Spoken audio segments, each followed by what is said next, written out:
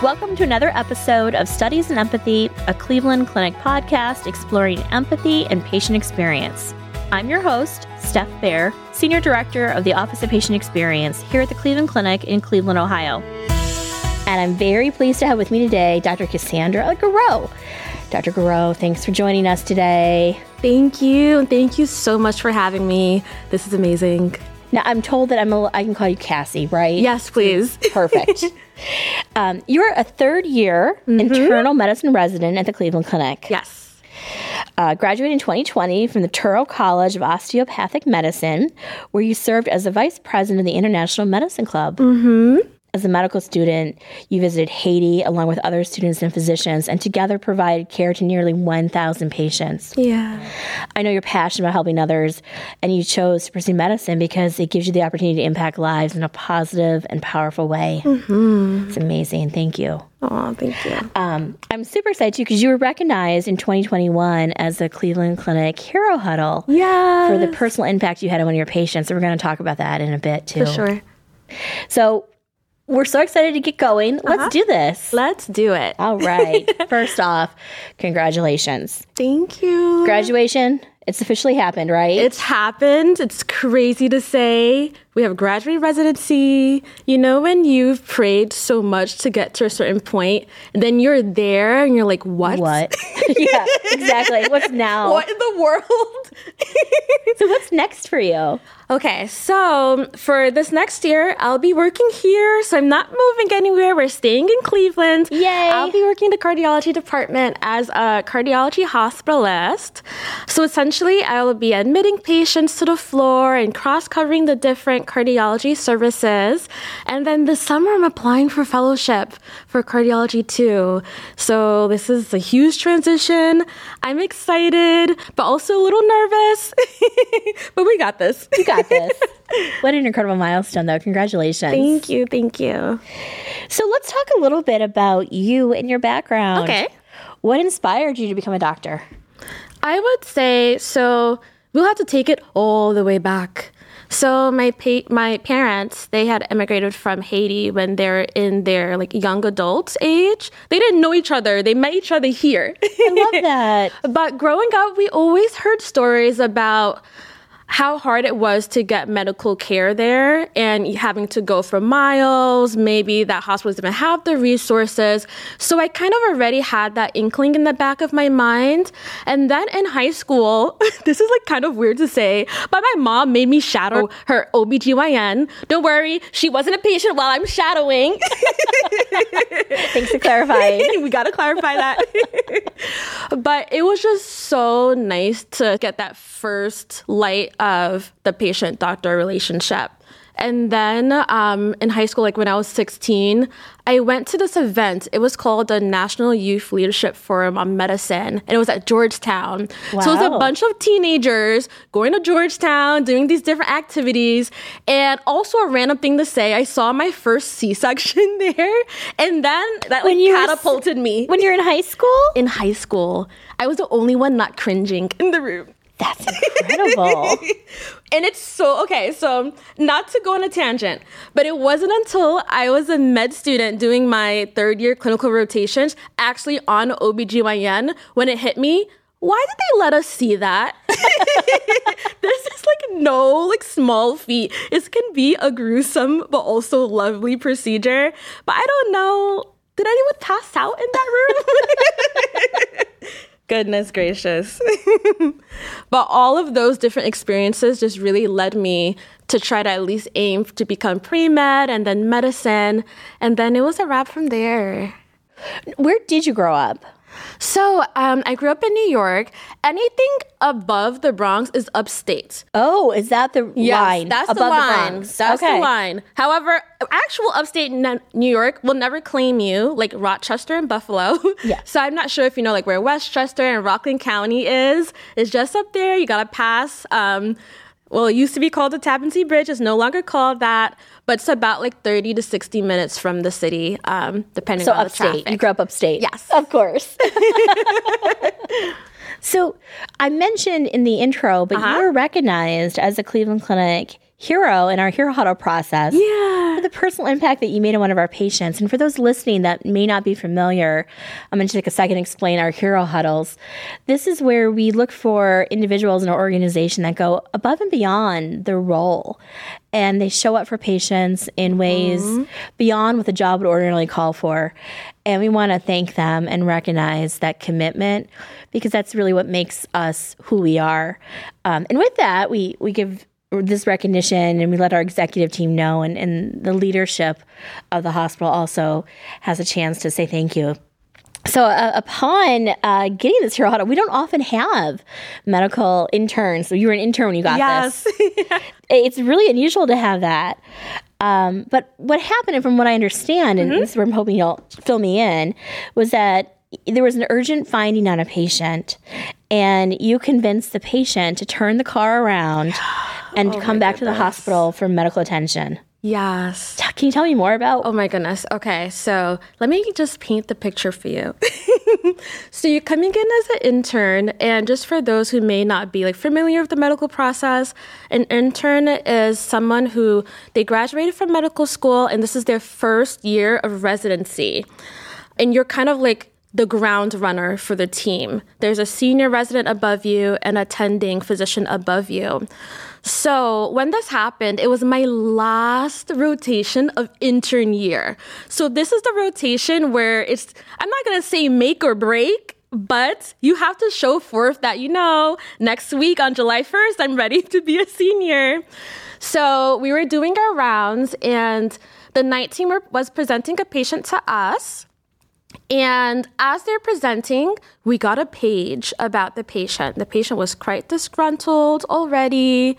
He wanted to leave. He already came for a second opinion from another facility where he had left AMA. AMA is against medical advice, exactly, right? Yep, correct.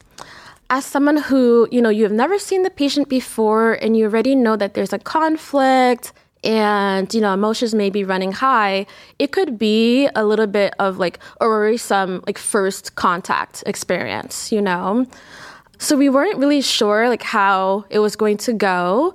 He was a gentleman that was middle-aged. He had some past medical history of coronary artery disease. He had a stent in the past. He was a smoker. He had a history of cancer in the past. And he was just coming in for something that at first glance seemed very nonchalant. As in, my toe has been discolored for some months. I don't really know why it's this color. I'm just trying to figure out why this is. He wasn't feeling that much pain. He does a lot of work outside, very manual, is able to do his work. This was just something peculiar. But it just catapulted into something that was very, very serious. Now, when we first met him, the big thing was, at least for me, when I see a patient that's angry, I don't want to just know what's making them angry. I want to know why. So it's not you coming in 5 minutes late that they're angry. There's something underlying. So it takes a lot of maturity to do that at such a young part of your career. That's very impressive. Yeah. The biggest thing is really just to sit and listen and just try to have the patient feel heard, because they didn't come in angry. It's something that continued to escalate. So throughout his stay on our service, he was on the internal medicine service, myself, my senior, and my attending, we really spent a lot of time trying to figure out, why do you have so much mistrust in the system? Because that's where a lot of his anger was coming from. Feeling offensive, making sure he has to advocate for himself, really going through with a fine comb through all the details of the plan, the management. And it ended up being such a lovely experience. Him and his wife just opened up. Once they realized that, listen, we're actually on the same side. He ended up opening up to me about just a horrible experience that he had in the past, where he really had to take the reins upon himself to get himself the proper medical attention. So for me, the biggest thing was building rapport with him, building trust with him. And we were doing this every single day. So when it came time for that fateful day, essentially we were waiting on something called an echocardiogram. That's an ultrasound of the heart. And we really want to see what the results of his is, just based on the different disease processes that we've seen during his admission. But it was Father's Day weekend, and throughout this whole week, he's been telling me like how close he is with his children. Family is huge for him. This is what motivates him to get up in the morning and everything. And he just wants to go home to his boys. So, oh my goodness, we set up everything where he would literally leave on Friday, come back on Monday, he'll finish the rest of his procedures. I called his primary care doctor, everything's set up. We just needed this ultrasound of the heart. I'm calling Echo all day. Can we get a tag? Please, please, please. So we get the ultrasound. He has all his things packed. He has his pants on, everything ready to go. He's leaving. He's just leaving, patient gown, nowhere to be seen. I can't convince him to stay for the results. So I'm like, all right, if anything pops from the results, I will call you. But for now, here's your list of appointments. You're coming back on Monday. Enjoy Father's Day and what have you. We do the ultrasound. We're waiting for the results to come back. Patient left. Mind you, it's not even long, like within 10 minutes. I'm looking at the ultrasound as it's coming back on our computer system. I'm like, I'm not a cardiologist, but this doesn't look normal. And then in the same line, my pager goes off. Of course, it's the cardiologist that's reading the echoes that day. He's like, so this patient has wall motion abnormalities, meaning there's certain parts of the heart muscle that is not moving or contracting properly, and that's the issue. And by the way, there's a blood clot in the heart. So of course, so many things are going through my mind, but the biggest thing is I need this patient to come back right now. I need to keep the patient safe. He needs to come back right now. Oh my goodness. So I think at that time, that's when I really had to put my thinking cap on and stand on both of my feet and just make quick decisions. Because of course, yes, I'm going to talk to my attending. Yes, I'm going to talk to my senior, but I need to make this call right now while he's still possibly in the vicinity of the hospital. Right? Yeah. So we were able to call, Hammer called him, of course. Hammer called his wife, calling his primary care doctor, called everyone. We finally got into contact with him. And literally he says, if it wasn't for you specifically, I would not have come back. Oh, so wow. It was actually that trust that I've built with him and the team built with him throughout his stay here that brought him back and was able to get, that further medical care and workup that he needed. There's a saying, and I believe in it, that trust is gained in drops and lost in buckets. Yes. And you said that you had to build that trust day by day by proving and standing by what you said. Mm-hmm. And we can lose that so quickly. Oh my goodness. So It's amazing that you were able to build that rapport and convince the patient and save his life. Yeah, for sure. I understand that you actually waited hours past the end of your shift to make sure that he returned. Completely. Thank you for doing that. Oh, that's no problem. When you were given the hero huddle and you were asked about that dedication and deserving patients, I'm told that you said, what if this patient was my mother, my father, my child, or even myself? Yeah. Putting yourself in someone else's shoes, well, that's the epitome of empathy. Mm-hmm. Does that empathetic approach, does it come easily for you, naturally for you? How do you develop that? So I would say it's kind of twofold. Yes, there's an element that does come naturally to me. I think at least what I tend to do, I've had my own set of challenges, at least coming into the medical field. What I typically do is I lean back on my difficult experiences, and I remember how I felt during those experiences and things that I've overcome. And I use that to lead me through what the patient could be feeling. So as I had said when I was explaining about dealing with a patient that may be a difficult patient or maybe an angry patient and wanting to know what is driving that specific thing is what helps you connect with that patient. And it kind of just brings in the humanism of the patient, and it just becomes so much more than a person or a room number or somebody you just see on the computer and you're writing in orders for them. They're a human being. There's some studies that say when there's a radiology study, actually, as we're talking radiology, that once they attach the picture of the patient to the results, they were more accurate. Yeah. That once you see people as people and not just bed space, Yes. that we give better quality care and safer care. Agreed. It takes a lot of maturity, though, to be able to lean into empathy the way you do and to be able to put yourself out there. So I commend you for being able to do that so soon in your career. As you think about medical training, do you think there's a focus on the value of empathy through your education? Or are there things that we could do in a medical program, a medical school or a residency program that could enhance that? I would say anyone who's either gone to medical school, PA, nursing, no one can deny that they haven't heard the word empathy or compassion or something of that sort. I would say it's more so how specifically is it taught? Is it in lecture form? So I think one of my first experiences is as a medical student, we were in cadaver lab.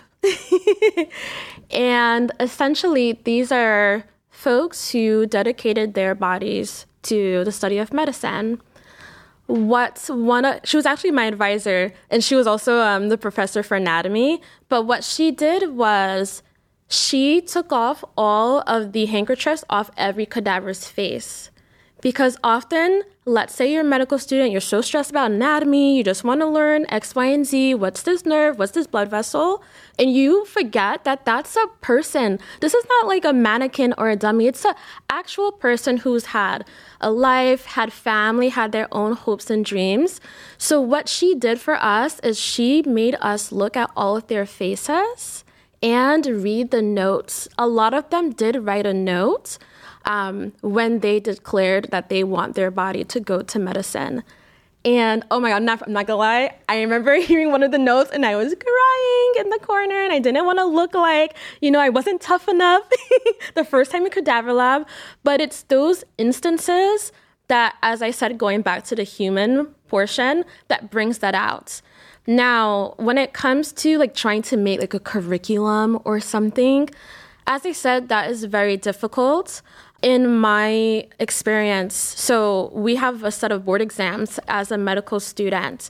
There used to be a specific part of the exam. If they were like an MD student, it was something called clinical skills. If you're a DO student, this was called physical exam or PE. This is an exam that shows how you interact with patients. We no longer have it due to COVID, but there's a humanistic sector of the exam that you actually get scored upon.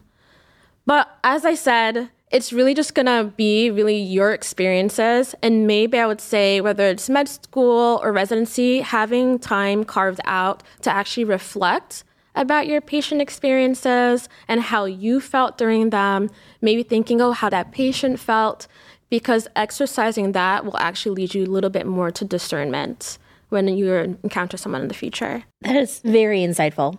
And I love the idea that first you've got to make space to recognize it and to feel it. And then you can then take action on it. Exactly. One of the actions that we tend to teach from a skill building perspective with empathy is communication. Because so much of how people receive empathy is what we say.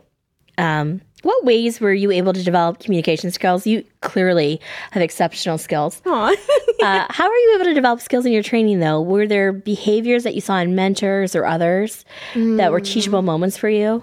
Yes. So I would say being able to observe someone's bedside manner works wonders. I'm the type of person where I really want to feel connected to my patient. I want that patient to trust me. I want the patient to, most importantly, feel safe. So when I interact with my attendings, or even in med school, the attendings that I'm shadowing, or even when I was pre-med, or working as a scribe, working with the attendings, I would always watch super closely, one, like how they speak to the patient. Do they let the patient talk to them? Are they interrupting the patient? Do they have one foot out the door? Are they sitting in the room? And I'll never forget, there's just simple things like holding the patient's hand or sitting down. Or remember, if this is like a longitudinal patient, you see them multiple times, remembering something that's maybe like non-medical about the patient, and just seeing how the patient like lights up and how much they open up those are all things that I kind of like put in my toolbox. So when it came time to, now I'm a doctor and I have my patients in my clinic as an internal medicine resident. We do have a primary care clinic and we see these patients every 5 weeks. So you build a wonderful rapport with them. And the big things, I just really want my patients to feel safe with me. So in terms of communication skills, that could be just letting them speak. It could be speaking in a tone that's not super loud, even though I am a loud person. Reading body language is a huge one. Even if they're just making eye contact with you, if they're looking at the ground, if their chin is down, all these little things help to paint a picture, and it just gives you better perspective. And then at a point when the patient, when or if the patient does feel comfortable, they'll open up to you. And for me, when that happens and they cross that threshold, it's such an honor for me. It's something where you're just like, wow, I might be the only person that knows this information about the patient. And that's just so special to me. Wow. Yeah. That's amazing. And I want to reflect back some of the behaviors that we teach in our empathy skills that you mentioned without maybe even realizing it. But you said when providers have like one foot out the door, it's so true that patients pick up on how far we are into the room. Yes. When we sit down, and sitting down, you don't have to spend any more time, but patients perceive that you did if you sit down and go eye level with them rather than hover over them. Yep. And I love that if I can pick up something about a patient that's not related to who they are in this patient setting, that's such a way to build relationships. And studies actually show that the reverse of what we think happens, and we think if we care too much, we're going to burn out. It's actually the opposite. I know. When you care and you build connections, that's actually, studies show, keeping us going and giving us that resilience. So you're on your way, man. That's literally what gets me through a hard service. Not to go on a tangent, but it was this year. I was on service with one of my mentors and advisor, Dr. Donato. Hey. She's so and good. Our service just had like a lot of very, very sick patients, complicated past medical histories, complicated home situations. And we were getting in the hospital very early, leaving super late. You go home, you eat, you go to sleep. And it was just very, very easy to feel burned out. And one thing that I do, and people might look at me crazy, but instead of going home, I go to one of my patients' rooms. And there are 3 patients. I would always just go in and check in on them again. And I would just sit down next to them and we would chat for like 5-10 minutes. And you just, all the like stress and worry from the day just kind of like settles and dissipates. And the patient's really excited that you came back to their room again after rounds. Absolutely. So I'm like, yes, I'm helping you, but you don't know how much you're helping me too. On that note, It's so sweet. It's so great. We talk a lot about doctors being empathetic to patients, but did you see it being a resident's not easy? The workload, the hours on the day-to-day basis, the grind that you have to do. Tell me about it. Did you find situations in which patients were empathetic towards you? Oh my goodness, yes. So, okay, I'm going to give you 2 scenarios. Oh, good. So the first one I would say, my intern year, we used to work 28-hour shifts. We don't work 28-hour shifts anymore. But when patients realize that you've been working long hours, they get concerned. So you would see round on them in the daytime, you ran on them in the afternoon, you're still there at midnight, the nurse is paging you, they want to talk to somebody, and they're like, you're wearing the same clothes? So you didn't go home? Did you eat today? What's going on with you? So I think it's so nice when patients actually like also take a step back and they see their physicians or PAs or nurse practitioners as human beings as well, because it just helps the relationship gel a little bit more. I would say the next instance is in my primary care clinic because those patients, I have a really good relationship with them because I see them, continuously. So when it was time for me to graduate and to hand off my patients, and why? My patients? All my patients were devastated. They're like, so what are you going to do now? Where are you going to be? Can I follow you there? What's going on?